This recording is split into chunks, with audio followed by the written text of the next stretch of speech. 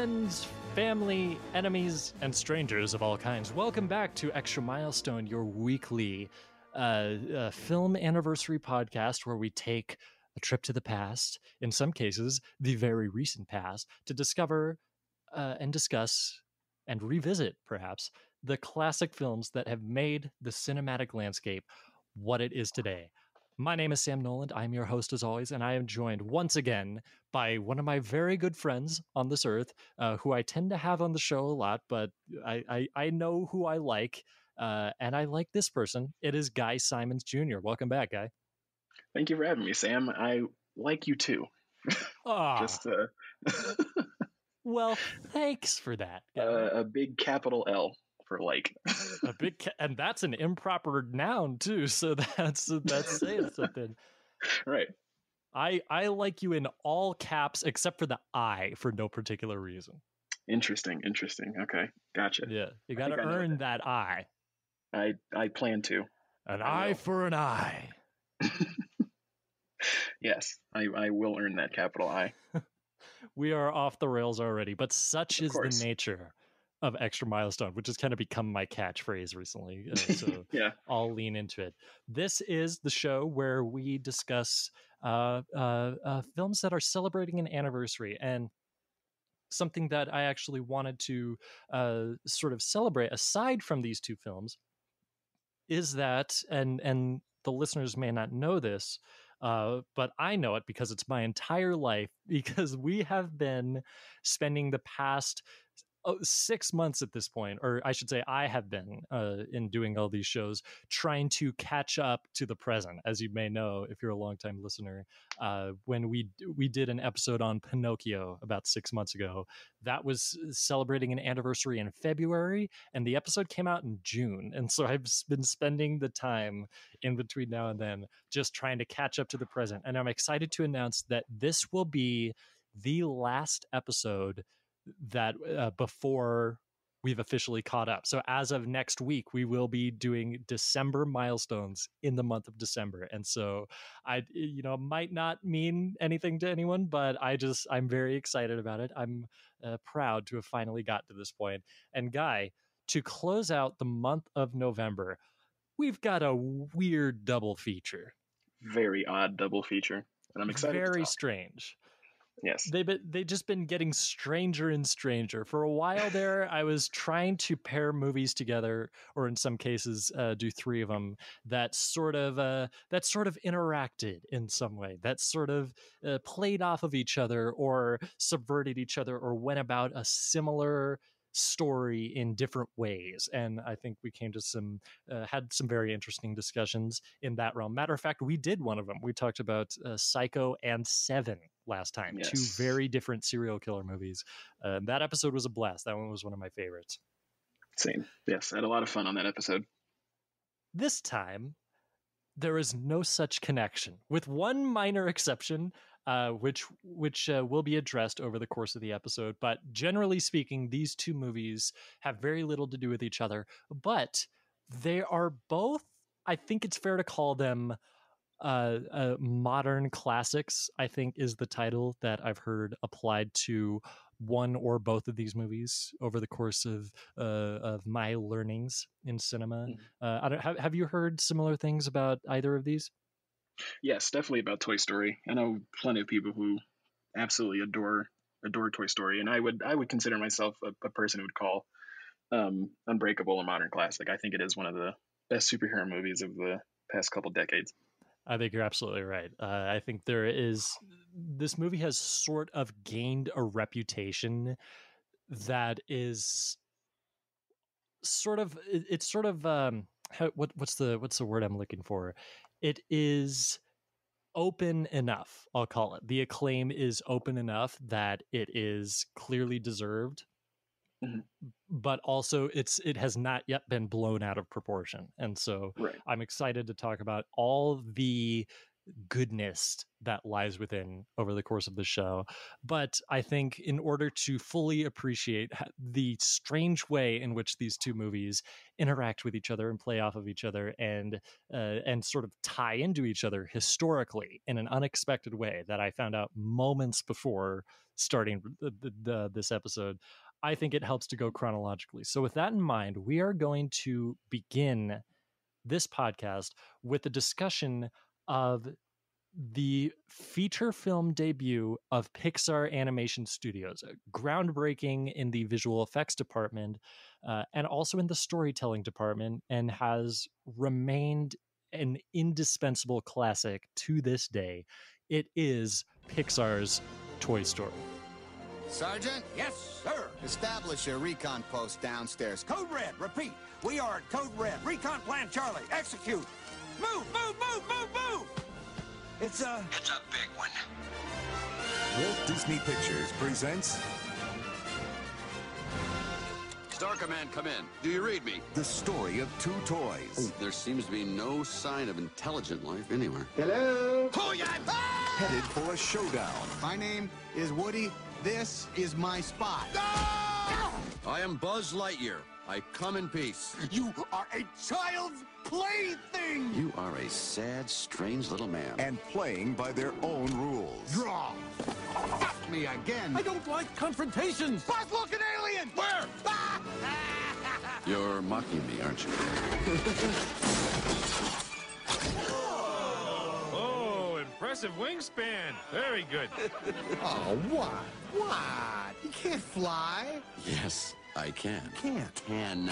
Can't. The adventure takes off when toys come to life. To infinity and beyond. Toy Story. Look out!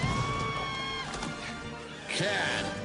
Now, I suspect that the two of us have a similar story when it comes to how we first came to know this movie. So with that in mind, I'd like to ask you, Guy, do you even remember when you first heard about Toy Story?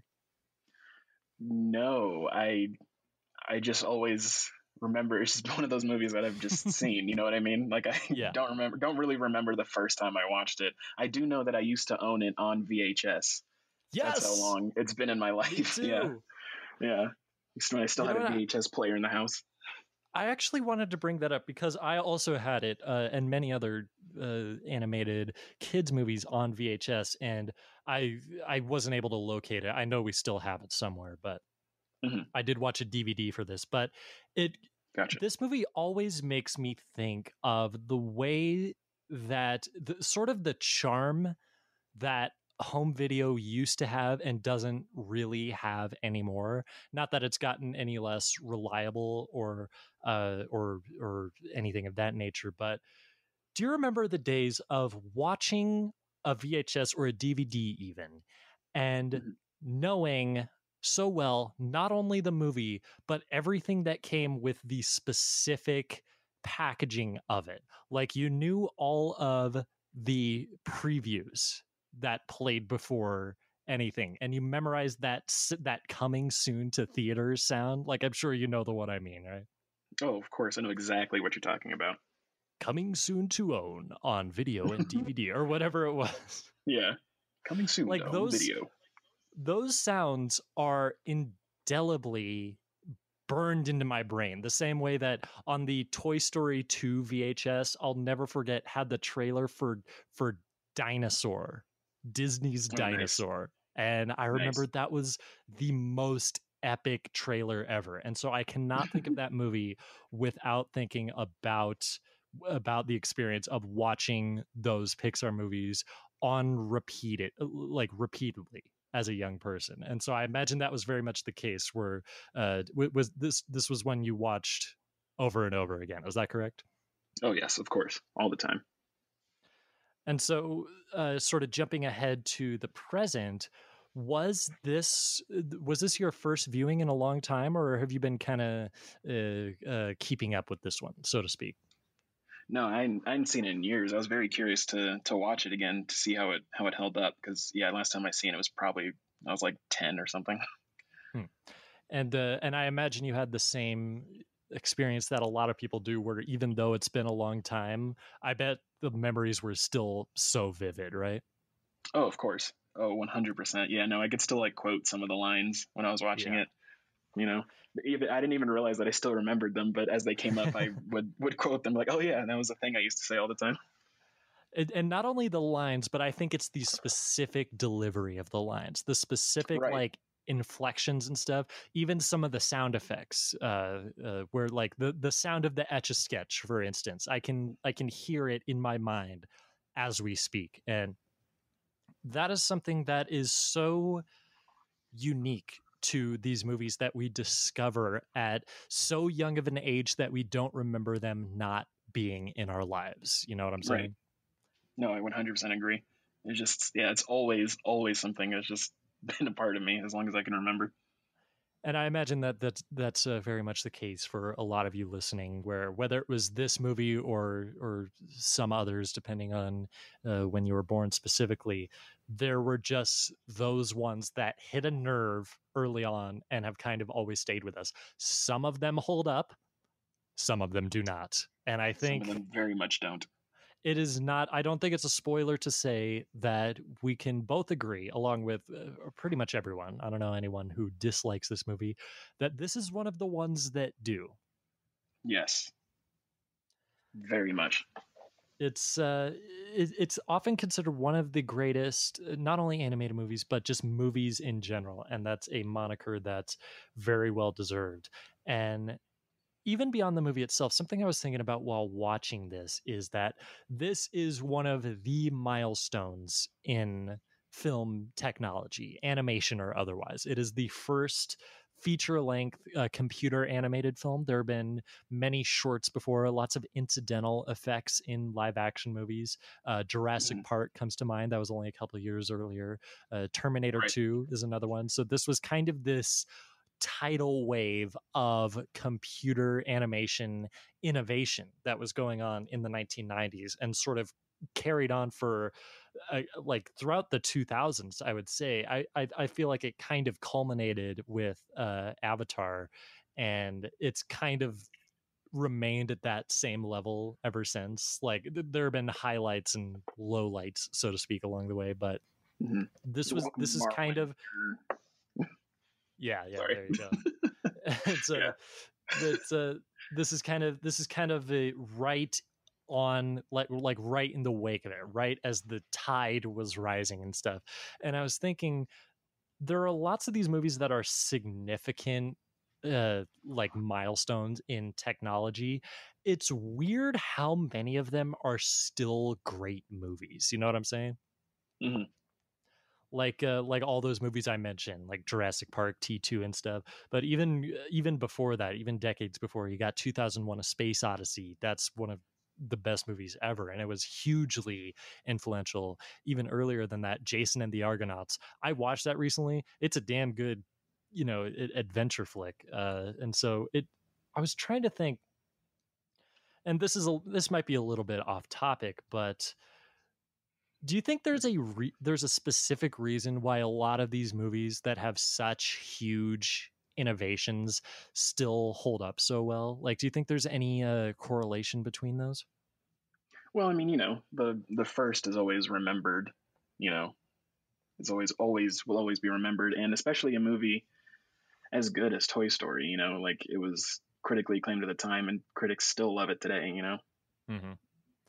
And I think part of the reason too is that when you have a movie, any movie that revolutionizes things this much, right? It seems unlikely that everything around it would be perfunctory. You know what I'm saying? Like there's clearly a conscious effort on whoever is making these strides to tell it, to do it for a reason. Like they clearly have a story they want to tell, and these technologies which don't exist yet are the only way to do it. And so if they really care, they're gonna try, and they're gonna push as hard as they can to do that. And I think that's certainly the case with Toy Story. And I was reading a little bit about the production of it and how it came to be and stuff. And it was a long drawn out process where it initially started with Pixar in the mid 1980s. They sort of splintered off of Disney and started doing their own thing, producing a lot of shorts, many of which still are classics today. Like Tin Toy won an Academy Award. Jerry's Game is another one that comes to mind. A lot of those early Pixar shorts are still great. And they were just doing their own thing when at one point Disney came to them and said, hey, we want you to do a movie for us like this, completely 3D animated. We want to be on the cutting edge of this. And this was remarkably difficult to eventually pull off. Most of the reason for that is due to the fact that Disney was so unwilling to concede on most things. They wanted to have so much control over it. They wanted to, just lord over it and, keep all the money and stuff and put their name on it and make all these creative decisions about this. Their conquest to take over the world has been going on for decades now, even like well before Toy Story even. And so reading up on it, it was so clear to see like, man, it's always been like this. Like it's always been their mission to dominate the civilized world, as it turns out. They're getting in early and often. Exactly, yeah, and this thing was rewritten out the yin yang, and it's one of those movies where it's a miracle it turned out as well as it did. And part of the reason for that was that somewhere along the way, Steve Jobs, yes, that Steve Jobs bought Pixar and was really advocating for them a lot for the creative freedoms and stuff. And so we have almost single-handedly Steve Jobs we have to thank for this movie. So let's give it up just for a second for the great Steve Jobs. Thank you for making Pixar possible. It's always weirded me out. It's always weirded me out seeing his name in the credits, Yeah, no, I didn't realize he was a part of it until this time around. I was watching it and I was like, wait, that's Steve Jobs? That can't be right. Turns out it is that Steve Jobs. Lots of weirdly recognizable names in the credits. Joss Whedon is a credited writer on this thing. Yeah, that's something I found out recently too. Yeah. Another one, and it wasn't until a few years ago that I realized it was a different spelling. Joel Cohen is credited as a writer, not Joel Cohen of the Coen brothers. I thought that for years, that one of the Coen brothers was responsible for Toy Story. Turns out just a different guy. Gotcha. And you'll see a lot of names in the credits that have made their stamp at Pixar over the years and continue to work there. Andrew Stanton, Lee Unkrich, Pete Docter, lots of directors like that. So this was really a labor of love, and so many people worked on it. You would think that it would not come through as sort of a cohesive narrative, a cohesive story and vision and everything. And yet it remains not only significant, but really, really great. Like, I think that's not even a revelation to say that. And so I want to ask, since it's been a little while since you've seen it, what was something that kind of stuck out to you in going back to this? Maybe for, why it's still so good, or just something about the movie in general. What was kind of your thought process as you were rewatching it? I did not realize that it was only an hour and 22 minutes. Mm-hmm. That was something that genuinely shocked me. It's the storytelling. It's so tight, and it's just, like I said, it's just an hour and 22 minutes, and they tell such an incredible narrative in such a short amount of time, and they lay so much groundwork within the first 10, 15 minutes, and it just the pacing is crazy fast, but like in a good way, Mm-hmm. And it's just a perfect movie. I think that, weirdly enough, a lot of times when you hear that movies are being like rewritten or reworked or something, we view it as kind of like a warning sign, like, things aren't going well. Same thing with like reshoots. That happens a lot. Honestly, I think the reason that this movie is so brilliantly paced is because they worked so long on that. Like, they worked on this thing for years, for the better part of half a decade, if not even more. I think one of the early versions of the story, instead of Buzz Lightyear, they had Lunar Larry, which is just funny to me. Like, I would have loved to see Lunar Larry, and they had some strange actors lined up to play the role. Among them, Bill Murray. Can you imagine Bill Murray's Buzz Lightyear? That would have been weird. That would have been really weird. I can. Jim Carrey was another one. I can honestly see that. Would have been a lot zanier of a character. Yeah. I don't see Jim Carrey toning it down in the way that the character ultimately turned out to be, and toned down in like line delivery, not necessarily in personality or character or anything. So I bet they would have made it work. Big. Yeah, I think you're right. But who knows? I love Jim Carrey, so we may never know. Has Jim Carrey voiced a Pixar character? I don't think he has. There's still time. Pixar, figure it out. He's doing kidding. He'll come over for a voice over or two, if you will. Yeah. I'm sure they'll get around to it one day. Yeah. But yeah, I do think that is part of it, and all the setups and payoffs within the movie are just really immaculate. And I want to touch on what you mentioned earlier about the groundwork that's laid early on in this movie. More so than ever before, I really took notice of the way that Woody's character is established in the early scenes before Buzz Lightyear shows up, because we can tell within like 5 minutes of screen time, this is the toy, like the MVP of the house. And what's brilliant is that we get, without even having to get some big long explanation for it, how this world works. Like, okay, they're toys, they're alive, but the humans can't know it. Right. And we're able to just sort of go right past that and establish it right away and get to the real story of the movie, which is of this essentially, like, and this is a bit of a hyperbole, but I think the comparison is apt. Woody's story is that of a spoiled rich kid. You know what I'm saying? Yeah.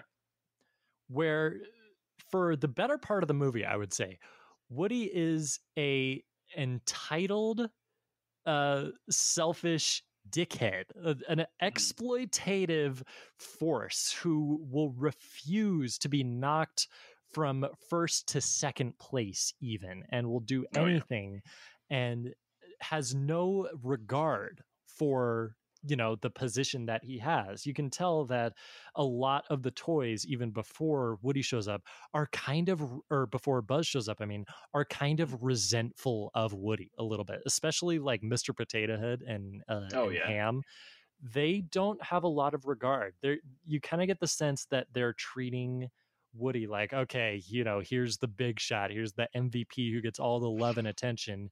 They just kind of have to deal with it. And then it's a story of humility where the exact same thing happens to Woody, and it takes him a long time to come to terms with it.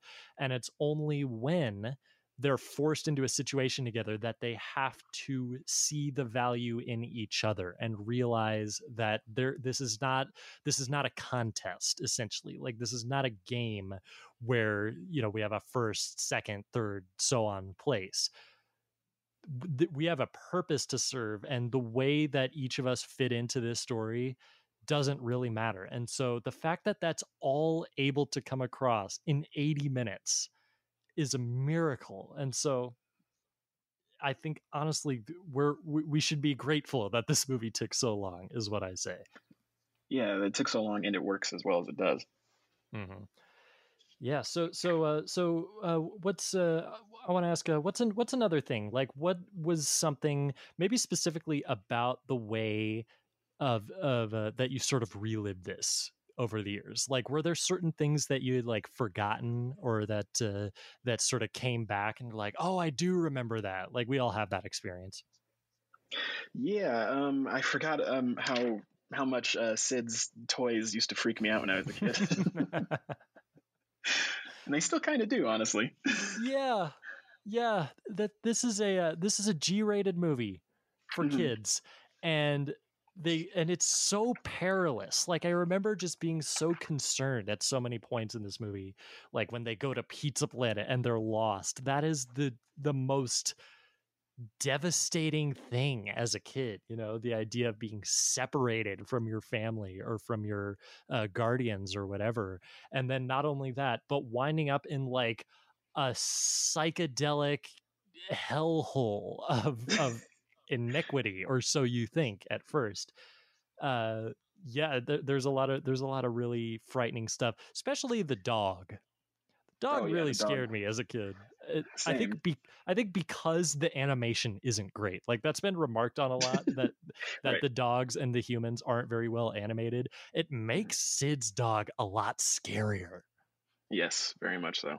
Like these plastic, like, to quote Quint from Jaws, dead eyes like a doll's eyes. Exactly.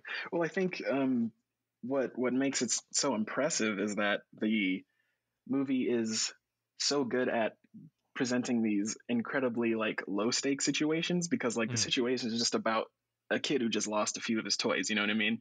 But because it's gotten you invested into the characters and everyone and their relationship with one another, it's the most high stakes situation. They have to get back to Andy, otherwise everything is done, you know? Mm-hmm.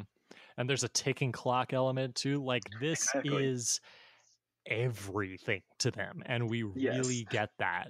Like, even early on, like, they don't even need to sort of build it up. It's right there from the beginning. The way that the way that they view the birthday party that happens early on, the way that the toys all have this sort of mournful way of carrying themselves, like, this could be it, like, this could be when we become completely obsolete. It's this sense of mortality, even though they're toys and for all we know they live forever. There is a sense of obsolescence that is death to them, functionally. It's sorry, what were you gonna say? No, I was just making noise, Okay. No, because I think it's, it's about change and the inevitability of change and how scary change can be, and I think by the end of it, it's, you sort of come out accepting that things change, and that's fine, and you gotta move on. I think that's what all four of the Toy Stories are about, and I think that's what's really remarkable about the way that they've been able to consistently deliver on this series. Like the Toy Story franchise is one of the most remarkably consistently effective series out there. Like, Toy Story 4 is the worst one. Like, think about that for a second. I think that's a damn good movie, and it's the worst of the four. Like, it just has to be something. It's like saying that The Conversation is the worst Francis Ford Coppola movie from the 70s. Like, technically, yes, because hell of The Competition is insane, and that's a 5-star movie in my book, and I do not give those out often. So there are some things that are just so remarkably impressive that it's hard not to be in awe of them. And I think the entire Toy Story franchise in one of them, and the way that it paints aging as an inevitable thing, and indeed a sad thing, but also something that can, a lot of peace can be found in. And I think it's really valuable that the movie does not end immediately after that really intense climax. Like, the last up until the last like 2 minutes, the last 30 or so minutes of this movie are just really, really intense in the way that this is our moment. Everything has to go right, and the fact that so many things go wrong, like at the last possible second, just raises those stakes further. And then when they finally succeed and they land back in that van, I love that we get a little epilogue. It cuts to, they moved into their new house, it's Christmas, and it's at this point where I need to acknowledge this, because I never noticed this before, and I've been thinking about it all day. Okay. So this movie and Pixar in general are known for being the studio that makes animated movies that kids can enjoy, but that adults enjoy possibly even more, to the point where I think adults have more affection for Pixar than kids do at any time period, like over the years. And so it's kind of interesting how they're able to tap into such a universal thing that speaks to both kids and adults. But because of that, there are a lot of jokes throughout these movies that a lot of kids won't get. And certainly there are many that in recent years I've come to understand, like, oh, that's why that's funny, that I never realized before. That flew over my head the hundreds of times I watched these movies as a kid. Mm-hmm. And I think this one might, of like the early Pixar output, some of the jokes in this might be the most adult. You know what I'm saying? Like the one of them that really hit me this time was it's right after Woody accidentally knocks Buzz out the window and didn't mean to, but it happened, and all the other toys were already suspicious that Woody was like holding a grudge, and so they like hold a mutiny. It's actually really crazy the way that they all they gang up on Woody and stuff. But Andy comes in, they have to freeze in position, they have to assume that the role that they're just toys. And at one point Woody looks over there and there's Mr. Potato Head with the Etch-a-Sketch and draws a noose. That's right. Yeah. A freaking noose. Like that hit me this time. That is so dark. Like I didn't even know what a noose was as a kid. Yeah. And not only wild joke. Not only that, but seconds before, I think it's I can't remember who it is. It might be Ham or Slinky or someone. Someone says, as they're just starting the mutiny, let's hang him up by his pull string. I'm like, Jesus Christ. The hell kind of an image is that? Yeah, these toys are staging a lynch mob. I know, right? It's pretty much what it is. I mean, we never get an image as gruesome as that, I don't think. Right. But it's definitely what they're planning. And so there are all these jokes, and there is one that, and it's been a couple of years since I've seen it, but there is one that I saw this time. I did like a quadruple take. I had to rewind it just to make sure I heard it right. And it's at the end, and forgive me because this is going to get a little crass, but if there are any children listening to this, don't tell your parents. But strap in, everyone.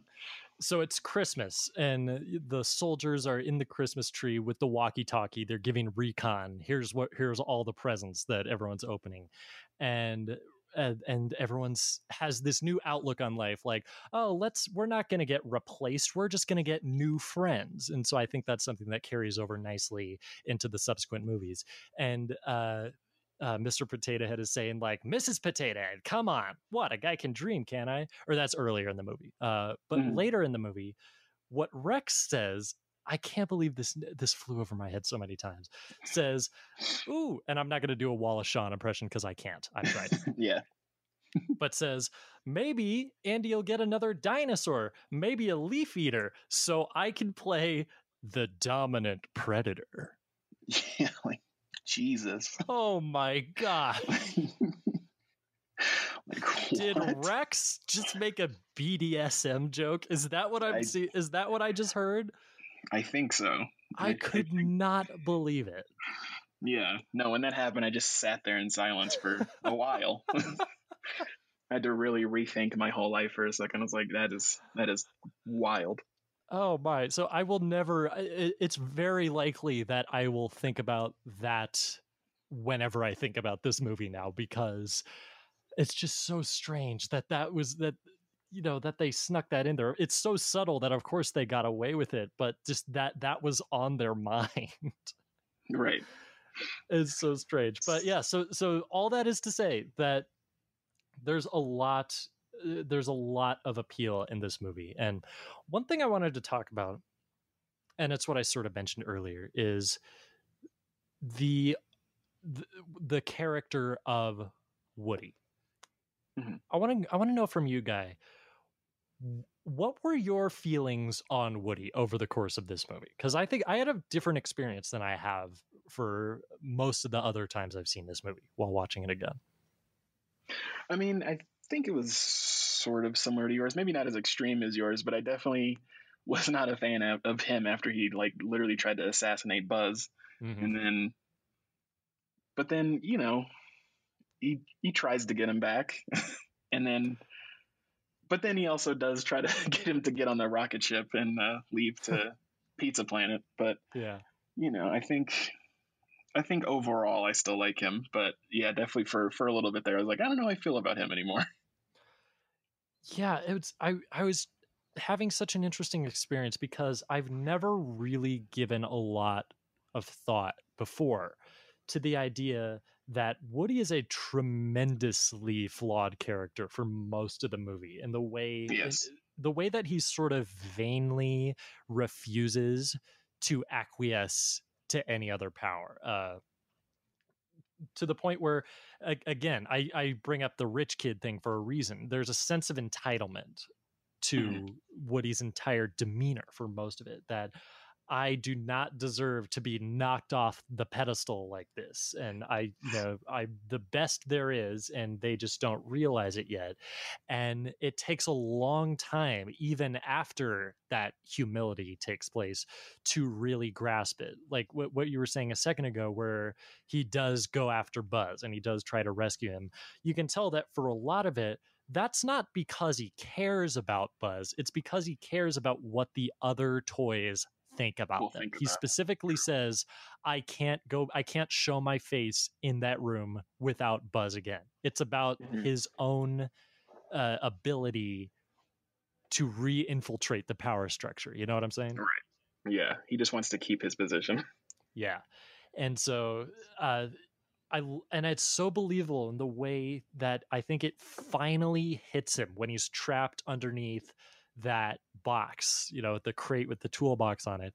You can tell that he's not putting on an act anymore, because that's seconds after he did the whole thing where it's like, hey, give me a hand, Buzz, and he has the arm, like the severed arm, and is trying to pretend like Buzz is there. That's still acting in self-interest, of a way like, this is my ticket back over there, and not so much a way to rescue the both of us. And it's it's raining out and everything, so it really sets the mood for this moment of legitimate self-awareness and self-realization to the idea that, I did not understand before. Like, I've never not been the best. You know what I'm saying? Like, I've never not been at the top of the heap, and here I am, knocked just from first to second place. Realizes this is probably how all of our other friends feel all the time. They're used to it. They have this very flippant attitude, especially Mr. Potato Head, who's just hilarious in this movie. I can never get enough of Don Rickles in this role, but just always has a remark, always has a little joke, and they're some of the best in the series. I agree. And yeah, it's such a believable story, again, that they're able to get across in such a short amount of time. There are movies twice as long as this that completely fail. Like, they completely fail at getting anything even remotely that profound across. And so I think I would not be hesitant at all to say that this movie is actually very, not only entertaining, not only technologically well made, but legitimately good for kids to watch. It teaches actual valuable lessons about how the world works, about how it's not a contest that you're trying to be in first place constantly all the time. And so I really love that about this movie. Yeah, no, I absolutely love it. It's a masterclass in storytelling. Mm-hmm. And speaking of which, there's a couple of things I want to talk about in the way that it relates to kind of the basic premise of this that I've thought about from time to time. So what better time than now to get them across here? So it's the premise of the movie that there are these toys, and they pretend like they're just toys when humans are around. When they leave, they come to life. They have their own world. They have their own way of going about things. It's, it's a hidden world, so to speak. Why then does Buzz not realize that? For a long time, he actually thinks that he's, Buzz Lightyear of Star Command, an actual ranger from space sent to Earth, or sent to this strange, mysterious planet. And there have been a lot of theories about this, about how, like, oh, maybe all toys have some sort of an adjustment period where, like, Mr. Potato Head actually thought he was a potato for a week and had to be talked out of it, or something like that. Mm-hmm. It's a strange thing, but you do get the sense that this is a new experience, that they've never dealt with a toy this committed, in air quotes, to their role before. I was wondering, did that strike you at all, the way that it's kind of strange to think about the ramifications of Buzz's behavior early on in this movie? Yeah, definitely. That's definitely the problem with these movies is if you think about them too much logically, you can very easily poke holes into them. But yeah, no, I thought it was really interesting how, like, all of his, like, sound effects that happen with him, like, sound very real up until the very end, when he crashes onto the floor and he just sounds like plastic hitting the floor when his reality finally shatters. I didn't notice that. Like the actual sound effects didn't sound like a toy before. Yeah, well, and occasionally it does when, like, Woody hits him and makes the squeak noise. But that is hilarious. But like most of the time, like when Woody hits the button on his helmet and it opens up, and makes like, like there's actual pressure releasing, But like that. But of course there isn't. But then when his reality finally shatters and his arm falls off, he hits the ground, and it sounds like real plastic. That is a heartbreaking scene, by the way. It is heartbreaking, yeah. That always destroyed me as a kid. Like, just standing up on that banister, looking out the window, thinking I can do it. There's that freaking Randy Newman music going on in the background. Always, it brought me to tears on numerous occasions as a kid and an adult, but that is what it is. Right. Yeah, that's so interesting. I never noticed that before. So that's even another little bit of attention to detail that speaks to why this movie holds up so well. Right. Yeah, I think that's really interesting. And the theory I have, and I know there are other theories, I really should have read some other ideas. My best guess is nothing supernatural. It's not like, the actual soul of a space person put into a toy. That seems a little far to me, but yeah, it's a bit of a reach. I think my best guess is that this is the first toy ever. Like, that's kind of the implication, is that this is really the cutting edge of children's play toy, child's play thing, to quote Woody, technology. And this is, as a result, the first toy with like a significant backstory, in the sense that, on the box, that's what it says, is, this whole bit of lore about, Zurg and Star Command and everything. It's almost as if that persona has been a part of them from the start, from all the Buzz Lightyears that are out there. So that's my best guess, is that it's just a result of the advanced technology that's going on, the wiring in his head, man, and that kind of thing. Right. And I think that's also, sort of plays into Woody's fear about him, is that, Woody doesn't really do much except for, just to pull the string, and he says a few phrases, while Buzz, has lasers and lights and glows in the dark and has wings, is that he's so much more technologically advanced than he is. He's afraid that, he'll get left behind in the old days, if you will. Yeah. And it's the metaphor is obvious. There's cowboys, there's the old days, and then there's the space guy, all this crazy cutting edge technology. My personal favorite feature is the karate chopping hand, the little button on the jetpack. I love when Woody starts doing that and Buzz is like, wait, what? How are you doing that? Always get a kick out of that. Go. Same.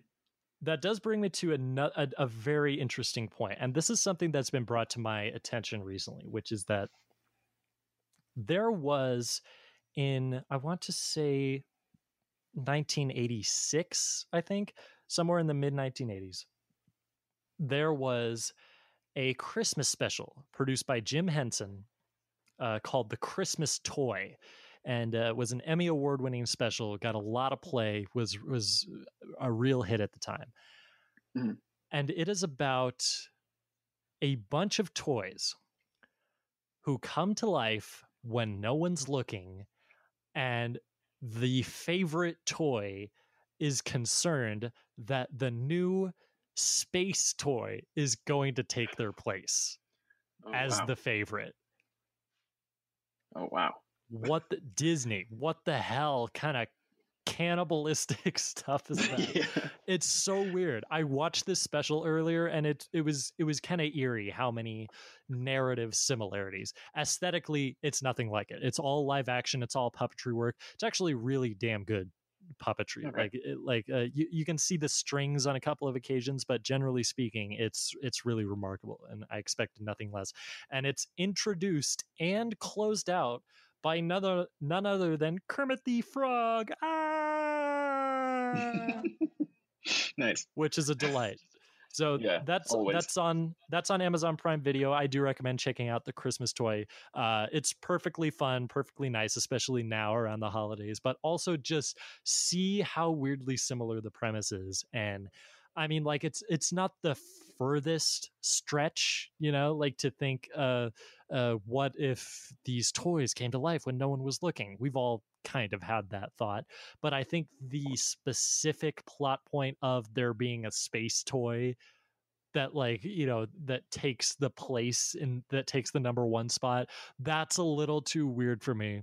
I'm kind of like, I see what you did there. Toy Story. Yeah, that's too on the nose. A little bit. Coincidence. But listen, I think it worked out nicely. As they say, good artists borrow, great artists steal. So that's that's fine by me. Right. And we haven't really talked a whole lot. I sort of mentioned it earlier, but we haven't touched on a whole lot the revolutionary visual effects of this movie. What do we think? How do you think they hold up to this day? They definitely don't hold up great. They definitely feel a little weird at times. Okay. But are there any specific characters or locations that sort of stood out in this regard? I mean, definitely with the humans, and I feel like the toys get like shinier as the movies go on. You know what I mean? Like they felt kind of not super dull, but duller than I feel like in the later movies. But being that it's the first fully CGI movie like this, you let a lot of things slide, and I still think it's pretty impressive for the time. I think they were smart in having their first completely CG animated movie be about toys, because they are, the technology at the time already had kind of a plasticky texture to it by default, so it only fits. And they had done a handful of other shorts about toys, Tin Toy I mentioned earlier, and Knick Knack, the one about a snow globe. That one's a lot of fun. So it makes sense that they would continue in this vein. I don't know how they went from this to Bugs, but I guess whatever works for them. It's the natural next step. I mean, it's toys and bugs. That's all you need. Yeah. That'll be our cover band. Toys and bugs. I'll be toys, you'll be bugs. I'll be bugs. I love that. Let's do it. I can't wait. Yeah. So if anyone feels the need to Photoshop that, I will promote the hell out of that. Yes, and that is more than welcome. Toys and bugs. I love it. But yeah. Yeah, I think there's definitely it's definitely noticeable. I think especially there are a lot of scenes that if you look really closely you can tell like, oh, they had to take extra steps to make the character go off model here. Just sort of little weird jilty things. But what's weird to me is that for all of those seemingly simple things that don't seem like they would be that hard to lay people like us. Neither of us are animators, but just intuitively, there are a lot of really remarkable things that I'm really amazed they were able to pull off at such an early stage in this process. For instance, there's one shot right when Buzz first shows up in Andy's room. It's a POV shot, and we see Buzz looking around the room, but we also see the reflection of his face on the inside of the helmet. And it's really convincing. And I was really impressed by that. Like, wow, I bet that alone took like 9 months to do just that one shot. The other one that I never really took notice before, but it kind of occurred to me this time, like, I bet that was really difficult, was Slinky, the dog toy, the actual Slinky that connects like the two ends. That was probably difficult to like, work out the physics of how it would stretch and stuff and how it would get all, bent out of joint and stretched at the end and stuff. Like, I bet they had to really do a lot with that. You'll see behind the scenes things of this movie about how to figure out how those toy soldiers would walk. They actually nailed blocks of wood to shoes and walked around in them. Like, this is how it would be done. And we're like, okay, let's animate that. So they really took a lot of time to make sure that everything was as authentic as it could possibly be, to the point where I think we can both agree it's easy to get wrapped up in this movie. You know what I'm saying? Very easy. Yeah. Like there's more than enough attention to detail that the minor bits of dated effects aside, it would be easy to overlook them. And I know, because I've done it pretty much every time I saw it. Like I was never watching this as a child and was like, that doesn't look great, but even still. Yeah, not everything is super smoothed out. But just to go back for a second, that you were talking about when Buzz first shows up. Yeah. And you get that POV shot. Just to go back to the sound design thing that I was talking about, is that when you see that POV shot, he's like breathing. You can hear him going, Yeah. And just to really make you believe that he really believes that he's a space ranger. Yeah. And when he later hams it up when Woody opens up his helmet, he very nearly dies. Yeah, that's true. I didn't even realize that, because has it ever been cleared up? Do these toys breathe air? Like, do they have lungs? I assume not. I always assumed no. So you're right. That would be just completely in Buzz's subjective mind. Yeah, that's how I took it this time around, is that Buzz is just buying so much into his own reality that he thinks that he's breathing. I mean, listen, that is Olivier level commitment right there. Like, I bet exactly. Buzz could be a hell of an actor, because that's some Daniel Day-Lewis stuff. Damn right. I love it. So we've talked a lot about Toy Story. I think we covered a lot of bases. I was wondering, is there anything else that sort of jumps out to you that we haven't discussed yet, or that you wanted to expand on, or anything of that nature? I mean, just the ending action sequence is like intense as hell. It's an amazing action sequence. Oh gosh, and just the way that things keep going wrong. Like, okay, we're going up to the truck and the batteries are dying. Well, oh hey, we got a match and a car drives by and blows it out. But hey, we got the sun, we can light the thing, and the rocket's gonna explode. Oh, but we can fly. And then we finally get it. Like, it's just this mounting series of obstacles that they're able to overcome, and there's always another one right around the corner. Exactly. I think the stakes in that scene escalate perfectly up until the very end, when they land in the van at the end. And I was thinking about this a little bit earlier, about how when it comes to Woody's journey, kind of what I was referring to earlier, I think there's one sort of visual moment that really solidifies it in my mind, which is when Woody manages to get back into the moving van, or not back, but just into the moving van, opens the box, sees all the toys, is like, no, not that. Then opens another box. There it is, grabs the car and pushes it out the back of the van. You can tell that that a growth has taken place because he does not try to defend his action in the moment. His focus is 100% on, I've got to get my friend back, and without even talking to the car about it, which I think is a little screwed up. Like, if I was going to push someone out the back of a moving van, I would at least tell them what was going on. But even still, that it's a very intense moment. And so I think just that one little lack of action shows a lot of growth. You can tell that earlier in the movie, he would have tried to sort of clear his name in some way. Right. Like, no, look, everyone, I'm getting Buzz back. Okay. Like me, please. I am a good person. Love me. Exactly. And so, yeah, I was thinking about that is kind of the defining moment of the change that has taken place for me. So yeah, just a really, really masterful movie. And of course we could spend hours going over every single detail of it. Right. But I don't think we need to. I think everyone's pretty familiar with this movie. It's a classic for a reason. And I think it's one that's very well known. I don't know anyone who hasn't seen this movie not only once, but dozens, if not hundreds of times in some cases. So same. There's a lot to love about it, and I'm glad that we got to discuss much of it. And so that note, I think, Guy, what do you say we jump ahead 5 years? 5 whole years. A whole half decade. We're in the 21st century, Guy.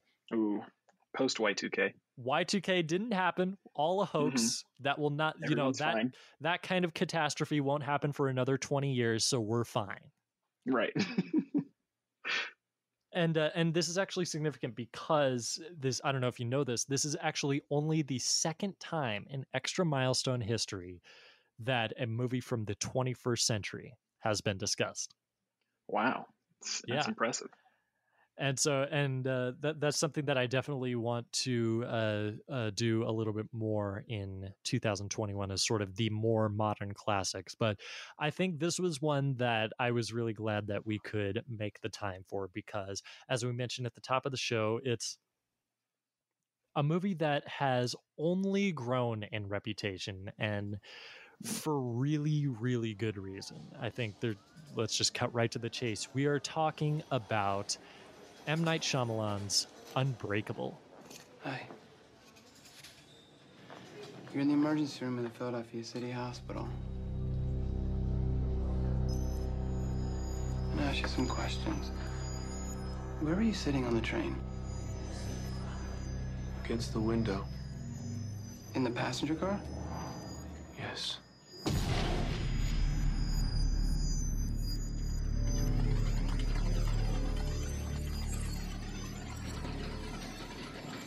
You're certain you were in the passenger car? Yeah. Where are the other passengers? Your train derailed. Took a curve too fast. A second train collided with yours after it derailed. The debris spread over 1 mile.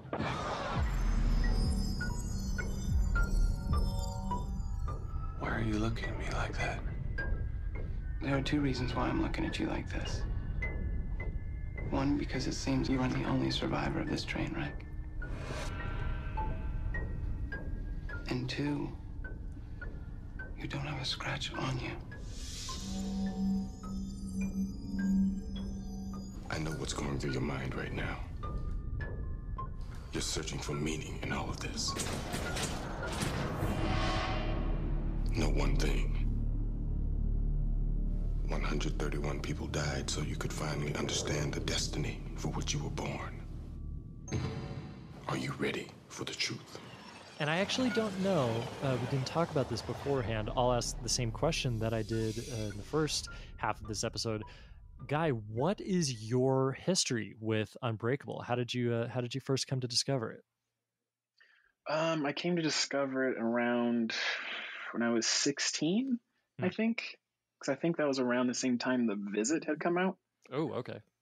I think, and I had seen that, and I remember I had seen Signs when I was younger. I remember liking that.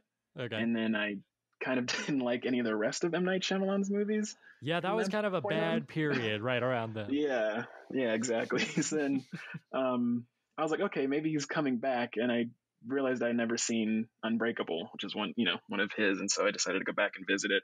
And did you know about it? Like what was sort of like, were you just completely in the dark, or did you know sort of what the deal was? No, I had no idea what it was going to be about going into it. Went in totally blind. I just heard some people talk about it now and again, and talked about how much they really liked it, and so I figured I'd give it a try, and immediately fell in love with it. Especially being me being a comic book person. Yeah, I think that's definitely true, and it's kind of remarkable that this movie came out just as the superhero genre in film was really starting to explode. Like, I think like X-Men had just come out, Blade was already a couple of years old, and it was just before the Sam Raimi Spider-Man movie. So this really came at kind of an unprecedented position in the history of the art form. I had kind of a similar process of discovery with it, where it was a movie that I just heard rumblings about here and there. Like it's not a movie that makes a lot of lists of like, here are the best so and so movies of all time, because it's kind of hard to define, for one thing, but also it's a little unassuming in some ways as well, where it just doesn't.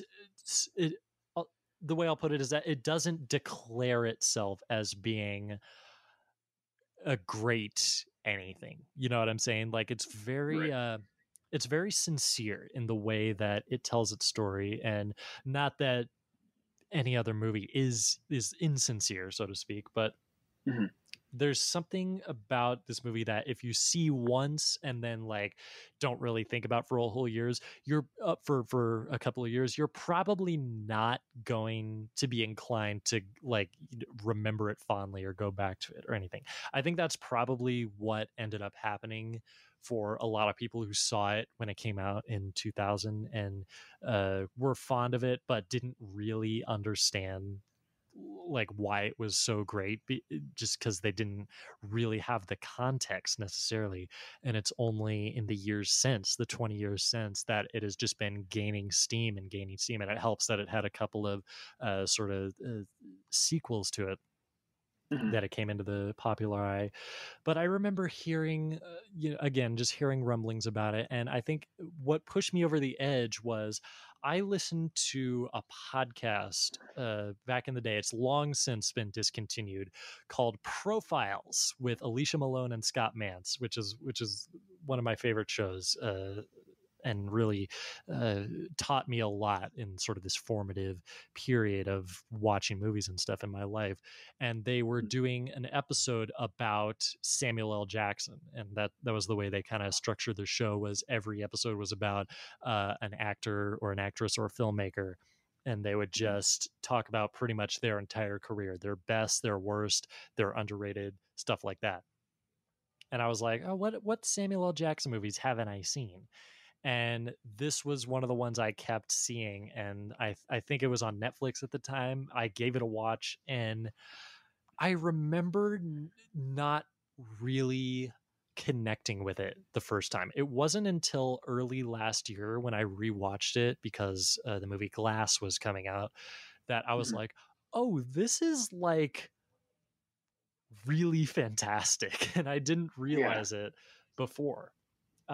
And I watched it again earlier tonight, and it's just even better with every viewing. With that in mind, I'm curious, what do you think it was about that first viewing and any subsequent ones that you've had between now and then that really stood out to you? Like, what was sort of the thing that made you realize how great it was? Do you think that you can sort of pinpoint it into one thing, or is it just the movie as a whole? Well, I mean, I think that, it's a wholly original comic book, or not comic book movie, just an origin story for a, superhero sort of, and I've always really enjoyed that fact about it. And I loved it even more this time around, realizing how much of this movie is shot in long takes. Yeah. It's super impressive. And with really dynamic cinematography too. It's so dynamic. Every camera movement is so deliberate and, just so motivated by, all the movement and everything. And like one of my favorite sequence this time around was the car crash sequence. I did not realize beforehand that was all one take. Yeah. Which is really impressive, especially when Bruce Willis rips the door off of the car. Or young Bruce Willis. And that's not even Bruce Willis. Yeah, I was going to say that's a different actor who they cast the role remarkably well. Right. He looks very much like Bruce Willis and the actress who plays young Robin Wright. Mm-hmm. They both look very much like them. Yeah, I remember I was watching it again earlier, and it struck me like the first two things that happen in the movie are sort of the flashback, or I guess not a flashback, but just seeing right after Elijah Price was born, the doctor shows up and says like, what's wrong with this baby? And the way that scene is shot is very unique too. The way that it takes place kind of in a mirror, sort of establishing right off the bat the connection to glass and things that shatter and stuff like that. And then right after that, we see Bruce Willis on the train moments before it derails and sort of sets the events of the movie into motion.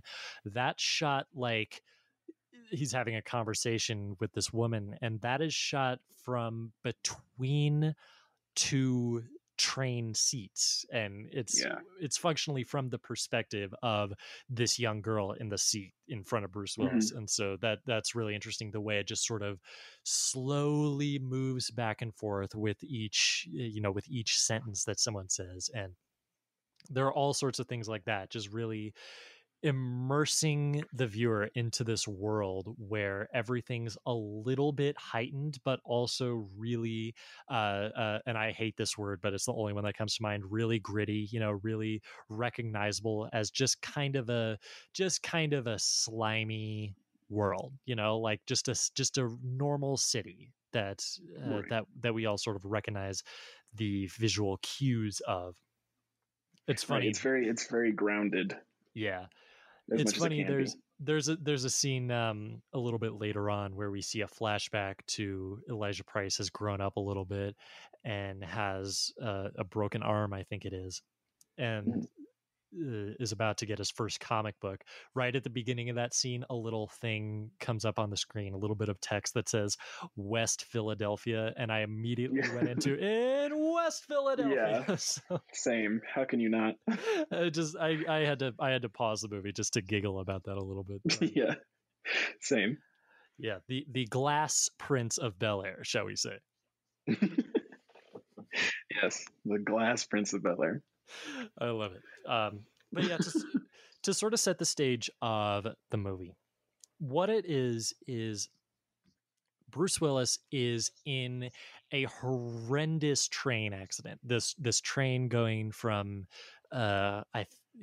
just outside of Philadelphia derails, and no one survives except Bruce Willis. And not only that, not a scratch on him. It's kind of miraculous. And what happens is that very slowly he starts to realize that not only was he uninjured in this train accident, but he's never been injured, period. Not even in this car accident that was sort of the thing that brought him and his wife, played by Robin Wright Penn at the time, together. Yes. Has never been sick, has never been ill, with the only exception being that he almost drowned one time, an accident at a swimming pool.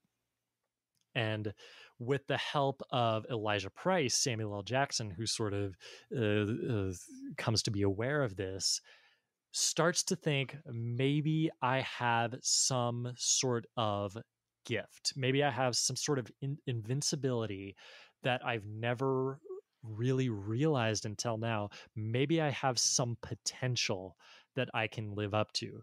Meanwhile, we got Samuel L. Jackson, who is a comic book enthusiast and loves the art of it and sort of the mythic nature of that, and believes that it is sort of the last vestige of a particular kind of visual storytelling in the modern society, of ways of making sense of the things in our world that are maybe hard to understand through art, through artistic expression, and believes that that David Dunn, Bruce Willis, for lack of a better moniker, is a real life superhero, and it's the quest of coming to terms with that and trying to figure out, is this even real? Is this even something that I can deal with?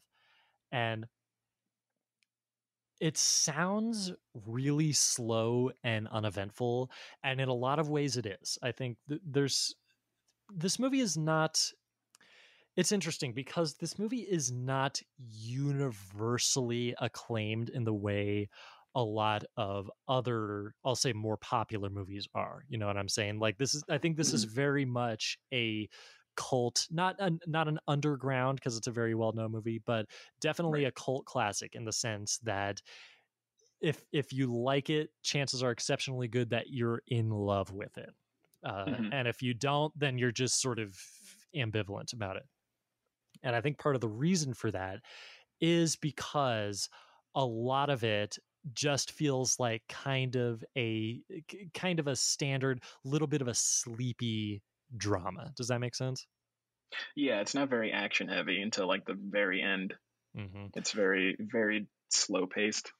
And even then, it's really unconventional action. Like there's a fight scene, but it is the most unglamorous fight scene you've ever had. Like, the most exciting thing that happens is when Bruce Willis almost dies getting wrapped up in a pool cover. Same thing that happens to that drug dealer from Lethal Weapon. So I'm always terrified whenever there's a pool with a cover on it. I'm like, oh gosh, is the Lethal Weapon thing gonna happen? But yeah, most of this movie is heavy personal reflection. And that's something that you might not be prepared for when you hear that it's a superhero movie. And I think it was wise on the part of who is distributing the movie not to market it as that, to market it as a little bit more of a drama, kind of a mystery element to it. And as a matter of fact, this to sort of fulfill the tease that I gave at the beginning of this episode about how it connects in a strange way to Toy Story. I'm excited. What happened with I'm glad to hear it. What happened with Toy Story was that there was a little bit of a tug of war between Pixar and Disney, where Disney said, we want to own this thing. We refuse to make any movie that is not completely our own, and sort of outsource it to other studios. A real shocker that Disney couldn't work with someone. You think? Yeah, no, you would think that they would be, open to ideas and stuff, but I guess open not. To new things. Exactly. But eventually what happened was there was enough, they had enough sort of support from Steve Jobs, among others, and enough of their own resources that they refused to sort of concede to Disney. Like if Disney had gotten a hold of the technology, they would have just abandoned Pixar completely. But it was only because Pixar had that those groundbreaking computers and the animators and stuff that they were able to sort of like say, no, Disney, we refuse to do this thing for you unless you let us do it our way. And they were like, and Disney was like, fine. Essentially. Nice. Yeah, thank you. And it was that occurrence which inspired Disney to say, like, maybe every once in a while we can afford to let others sort of do their own thing. And so M. Night Shyamalan had this spec script for Unbreakable, and it was right after The Sixth Sense had come out, was a huge hit, and I think very famously, and I think it was after Unbreakable came out, but the sentiment was already there. There was a very famous magazine cover where Shyamalan was declared the next Spielberg, which I think at the time would not have been an outlandish guess. Like here are two immensely thoughtful and really unusual stories that are told that's unlike anything else coming out right now. So I think no one can be blamed for jumping to that conclusion, but it was a hot property, and so Disney wanted to make this movie, but they didn't think it would sell under their own banner, and so they allowed it to be released through Touchstone Pictures, which, and you'll see that logo at the start of the movie, which is sort of their indie, production company, so to speak. So if Toy Story had not paved the way and sort of forced Disney to look inward and be like, you know what, maybe we can let, trust others to do right by their work, we would never have gotten this movie, among many others. So, and that was a lesson that they learned and carry on to this day. Let's hope so. Let's hope they, they don't forget it anytime soon. Yeah. Because man, their world domination is looking pretty feasible at this point, Yeah, so far they've been pretty successful. I mean, hey, I guess someone's got to do it. No, that doesn't mean anything. It's a thing. We're not going to get into it, but yeah, that is the deal with Unbreakable. Is that it is just this sort of a very moody movie about sort of realizing your own potential, and it's I think it's certainly a movie about depression, about what it feels like to feel unfulfilled by yourself or by others, and I think it's really effective. This is another movie that's really effective in the journey that both of the characters go on to realize their place in the world, and it's really philosophical and really deep, and I love it. Yeah, same here. I mean, I honestly think it's Bruce Willis's best performance. I was thinking about that. I think that this is his best performance because he really portrays how just sad and just depressed he is. Like, I love that in that opening long take, the camera just pans over to him slowly, just taking off his wedding ring. So you can just tell immediately this guy is at a point in his life where he's just kind of done with everything. His marriage is, on the rocks or whatever, Yeah. And I like that.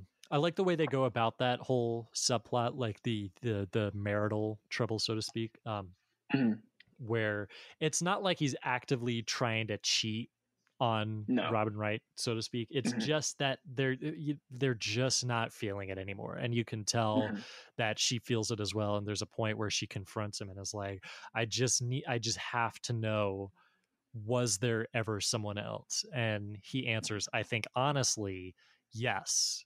I did think about it. He doesn't say that, but I can tell that he never went through with anything, so to speak. So I think that's definitely an element of it. And I love the way that you can tell they slowly start growing closer again over the course of this movie as Bruce Willis sort of manages to crawl out of, the hole in the ground that he's been in, so to speak. And it's at this point where we should bring up Spencer Treat Clark, who plays the son of Bruce Willis and Robin Wright, who I think gives a really phenomenal performance in this movie. Shyamalan has something with kid actors, at least in these first two movies that he did. Yeah, I don't know that's how really he does uncanny. It. But yeah. I think that might have been part of that proclamation, the next Spielberg, because that was something that Spielberg was always great at, was working with child actors. So yet another reason for that declaration. Yeah, that's fair. But yeah, I think this kid is really great at showing what it is like to be a kid that is troubled by your parents, that doesn't even know how to make sense of it, and it's this intensely emotional time where they're your parents. They're supposed to be like, these stalwart figures of authority. They know everything that's going on. They know what to do at every situation. And here he has two parents who clearly don't, who clearly have a lot of doubts about, where they're at in their lives and things of that nature, and obviously reacts in very big ways, and most notably when he pulls a gun on Bruce Willis, which is so tense. It's another one of those long intense take scenes. Yeah, and it's a long take. He pulls the hammer back. He's got his finger on the trigger. It genuinely feels like he's going to shoot him for a second, and it's really scary. You're not entirely sure, because that's the other thing I really enjoy about this movie, is that it never like fully confirms if Bruce Willis is invincible. You know what I mean? Or if he's like really as strong as he is. You know what I mean? Like other than the weightlifting scene, it never like fully confirms it. I was always curious. I always kind of wanted him to shoot him, but I also didn't want him to. You know what I mean? Yeah, I think it's very interesting the way it does it, where it's very possible, let's say, that just by sheer coincidence, here's one person who has just a remarkably strong immune system, I guess, and has just gotten lucky enough that no injury has ever come his way, except for this one weakness that he eventually decides is a weakness, that like that was the one time, and so therefore that's got to be it, right? Right. So I think that's interesting. I think they definitely play into that doubt in Glass, where they're like, maybe none of them are superpowered. I've always preferred to think that he is that. No, same for sure. That there is something really remarkable about this one person, and by extension, very likely lots of others throughout the world. Right. And these are the heroes of yore that we've always heard about, and exactly. That's always the way I've looked at it. It is interesting to go back to this movie knowing the way it kind of turns out. We have kind of a young Peter Parker in Iron Man 2 kind of thing, where there's a character briefly in this movie that M. Night Shyamalan later retconned into saying like, yep, that's young James McAvoy right there. It all happened from the beginning. So it's interesting to keep an eye out for these things, but I think this definitely stands on its own as a really just remarkable piece of storytelling. And here's something that I've heard a few people kind of address, but I've never really thought about it this hard until today. And I want to know if you thought if you picked up on any of this, or if it was just me.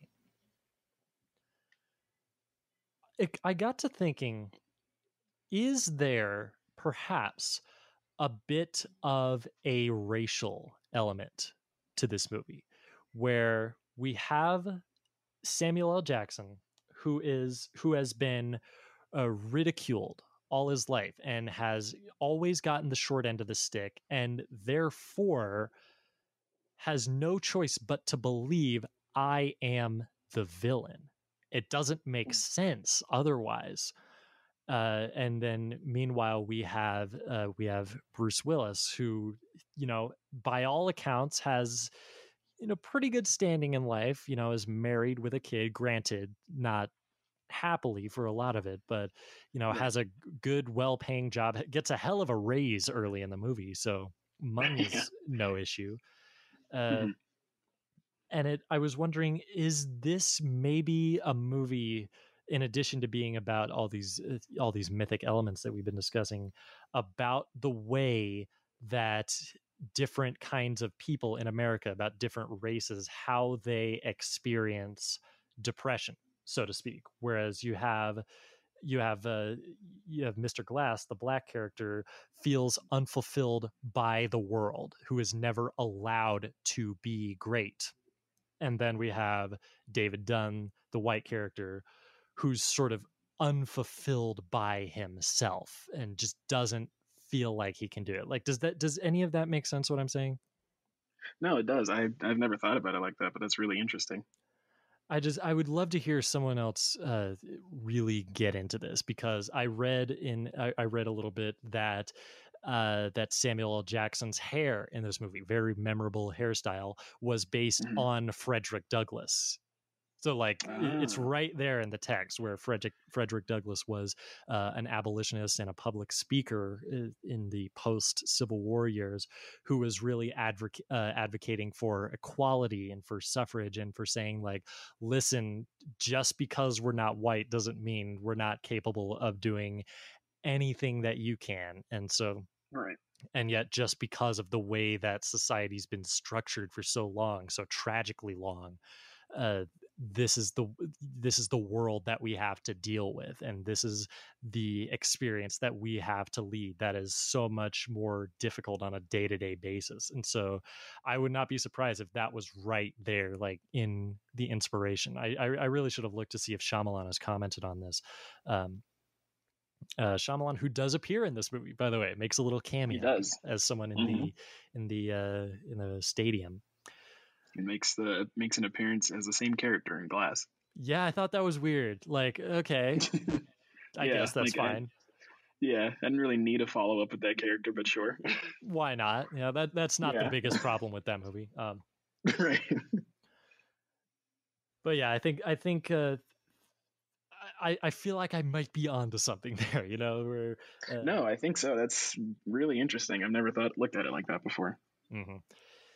Yeah, and but yeah, even beyond that, I think this is just a really powerful story in the way this is another one. Like, it's longer than Toy Story. It's like an hour and 50 minutes, but it covers so much length that it feels like it has a longer movie's worth of content in a smaller package. You know what I'm saying?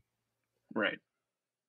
No, yeah, I 100% agree. It is honestly impressive that they managed to do what they did in an hour 46 minutes too. You know, same thing with Toy Story, but just different. You know, doing different things. You know, to the point where I actually wish it was kind of longer. There's been a lot of comments made about this movie about how the ending feels really abrupt, and it does. To be fair, I think yes, very much. I love this movie, and I will definitely admit that. Yeah, and you know, we get the revelation at the end that Elijah Price was behind all this from the start and was orchestrating these tragedies just in the hopes that someone would emerge as this hero that he's been looking for and trying to seek out, because he feels like that's his purpose in life for all these years or all these months or however long it's taking. We get that revelation, and then like within a couple of minutes we get just this really perfunctory like bit of text on screen, like, yeah, and then David Dunn got the cops and he's in a mental institution now. Yep, and everything ended up happily ever after. Like, I wish there had been just an extra 5 minutes, even just a little epilogue sort of reflecting on it. Like, I do appreciate kind of leaving it at that, like in a really stark way, saying like, yeah, all this good was done. And you can tell in that ending that Bruce Willis is a lot happier, has sort of emerged, like I said before, from that hole in the ground. And yet right as that happens, realizes that it was all part of this evil scheme, so to speak. Like, that's what it was. Like let's be fair, it was an evil thing that was done, all these people that were killed, and just a reflection on that. Like, and I know this movie had a sequel, but I didn't really feel like we got that from Glass. You know what I'm saying? Right. No, I agree. Yeah, I kind of choose to look at this one as excuse me, more of like just a self-contained story. Not trying not to look at the sequels at this one, but you know, since they happen, it's kind of hard not to. Yeah. But I think it works. I don't know. I'm curious to see how you feel about this, but I always sort of looked at Elijah as a sympathetic villain, right? Because I understand. You know, growing up your whole life and feeling so different from everyone else and just searching for your purpose. I'm not excusing the things that he did, because everything he did was, you know, awful. But, you know, I think he's a very sympathetic villain, and I really feel for him by the end of the movie. And then I think they, you know, him and David Dunn did form a bit of a friendship, and then so to have the rug pulled out from under David Dunn really hits hard, you know? Yeah. I can't imagine what this must have been like seeing it back in November of 2000 and just seeing like, oh, that's the ending. That's like a really bleak ending, right? Immediately following what we thought was going to be a happy one. And so maybe it's just part of the power of this movie. I wonder if that was a bit of a sacrifice that Shyamalan decided to make. Like, yeah, I know it's going to be abrupt, but I think that it will be made up for by the feeling that it will be left with. Because a lot of times that's how depression works, like right. Things just seem like they're going fine, and then just on the flip of a dime, it all goes out the window, and then and it feels like it'll never come back again. So I would not be surprised to find out that Shyamalan has dealt with depression a lot throughout his life. But yeah, I do totally agree with what you're saying about how Elijah is a sympathetic villain. It's what I was kind of referencing earlier, where by familiarizing himself with this sort of what's the word I'm looking for, diametric form of storytelling with comic books, where most of the time, generally speaking, there is a very clear line. There's the good guy and there's the bad guy. He comments on that throughout the movie, where you can tell in the artwork alone, just the visuals of it, here are these visual indicators as to how you can tell who the hero is and who the villain is. And he's just been, so familiar with this art form that he looks at himself, he looks at the way that others have treated him and thinks, well, this is how villains are treated. I must be that. And there's I'm curious if this was intentional or not, or if I'm just sort of grasping at straws here. But there's a scene earlier in the movie that I think kind of informs Mr. Glass's entire character, and it's one that he's not even in. It's when Bruce Willis goes to, I guess, the office of his supervisor or whatever, and says to the woman there, hey, can you ask Mr. So-and-so to look through the records and see how many sick days I've had? And she's like, okay, sure. But right before that, she mentions sort of offhand how like, oh, I heard you were in a really terrible accident. I was in an accident once, got thrown off a horse or something like that, and the horse got put down. And I think maybe that in a nutshell is kind of encapsulating Elijah Price's experience, where you imagine this horse just not actively doing anything, probably just sort of doing whatever comes naturally, and then you just get killed for it. Right.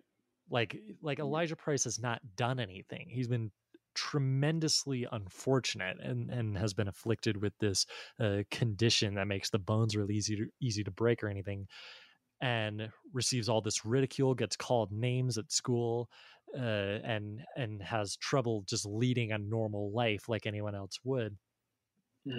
That's a really tragic story. That's the story of a tragic villain, even.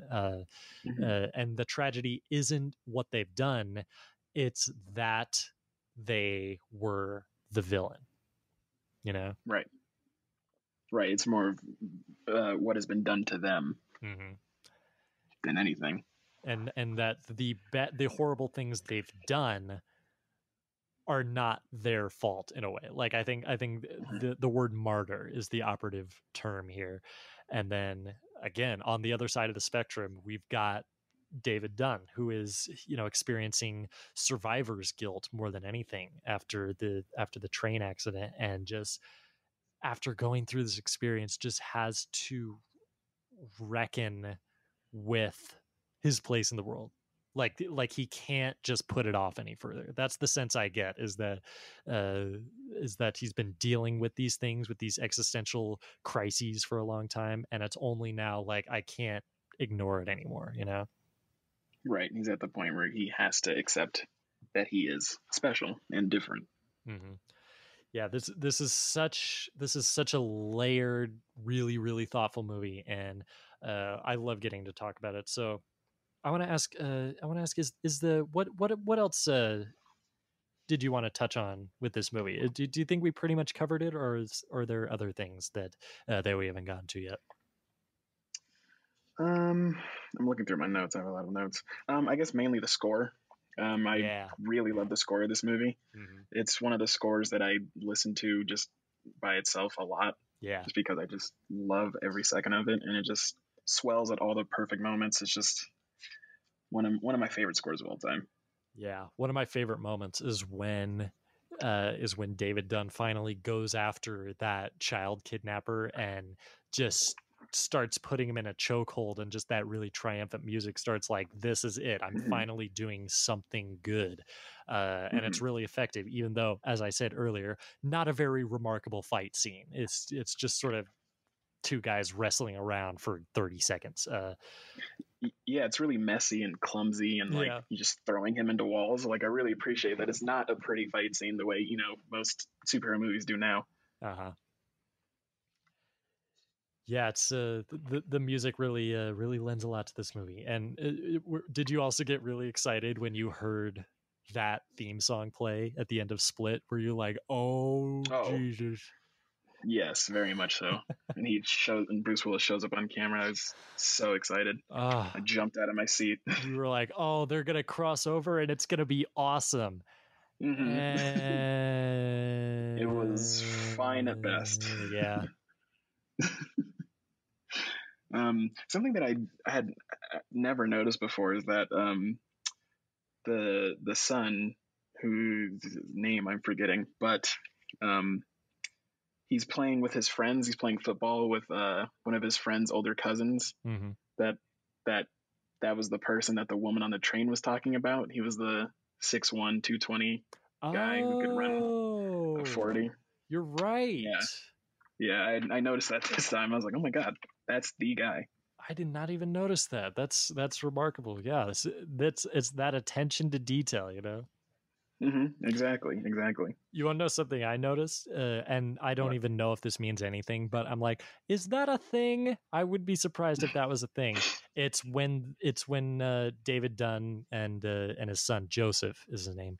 They go to see Elijah Price the first time after that note gets left under the windshield wiper, and there's a point where you can tell David Dunn starts to suspect Elijah Price of like, what's this guy up to? And says to Joseph, don't drink any more of that water, son. I'm like, aha, the aversion to water starts here. I didn't even notice that. I thought it was more weird that he told him to go throw it away in the trash. Yeah. I was like, what a bold power move. I know, right? To throw the glass of water away. In the recycling, I would say. Right. Yeah. Exactly. And I also want to talk about the relationship between Bruce and Robin. Like, I think the movie does an incredible job of, because I feel like a lesser movie, they would have like some big argument explaining their marital problems. You know what I mean? Yeah. They never have that. It's just through subtleties in the writing and with the acting. Like, I love in the beginning when Bruce Willis is going up the stairs to his bedroom, because they sleep in two separate bedrooms. And I think it might have been the scene you were talking about earlier, but Bruce Willis never looks her in the eye at the beginning. Yeah. I always thought that was really interesting. He's just looking down the whole time, but then, as the relationship, comes back when they're sitting at the dinner table at the end, they're both looking at each other in the eye and having a real conversation with one another. Yeah, and they start to they start sleeping together again, literally. Exactly. And figuratively, presumably. But figuratively, yeah. Yeah, I always love that scene when he carries her up to the bedroom and says, I had a bad dream. Yeah. And she says it's over now. It's so powerful. That's another really good tracking shot all the way up the stairs with just Robin Wright's head fixated in the frame. Yes, so good. Yeah, it's just an incredibly well made movie. I love what you were saying earlier about the way that they don't really argue, and early on, I should say, you can tell that they both are aware that this isn't working, this is falling apart, but also you get the sense that they feel the need to keep it going for the well-being of their son. Like, they're trying to put on a brave face and say, like, let's keep going for Joseph's sake. But, you know, that facade just starts falling throughout the movie, and it's only then when it starts to sort of turn around and pick back up again. So yeah, so much great stuff in this movie. I love it so much. I'm glad that we got the chance to talk about it. And I think it's definitely a movie that, especially now, like as the years go on, I would encourage, like, just keep going back to it, because I think it's really a movie that, more so than any other proper superhero movie I've seen, really understands why we gravitate to these stories so much. Like, I can't think of another one. Like, there are lots of other superhero movies that understand a specific character really well, and why we keep going back to them. I think about the Christopher Nolan Batman movies, and even the ones before, the Burton Schumacher ones. They all have elements of understanding the character. This goes for a lot of others, you know, throughout the genre, but this is one that really encapsulates all of it. It helps that they're acknowledging the art form itself. Like, you know, this is a comic book, so they certainly have a bit of leeway there, but also I feel like they're really getting to the heart of the hero villain dynamic that we're all so familiar with, and are putting it together in such a cinematically engaging way that it's endlessly rewatchable, you know? I 100% agree. I will continue watching this movie. It's one of my all-time favorites. Absolutely. Yeah, and I think it's definitely worthy of the extra milestone treatment. So I'm glad I agree that we took the time to really dig into it. So with that in mind, is there anything else, any last minute details that you wanted to bring up? I think that's about it. Cool. Yeah, I think I think that's about everything I got as well. So yeah, I think that's our show. So Guy, why don't you let the listeners know, if they don't already know, where can they find you on the World Wide Web? You can find me on Twitter and Instagram at Guy_Simons Jr. The links to my Letterboxd are in both of those, so find me there. Very nice. Do that. I encourage. Yes, please do.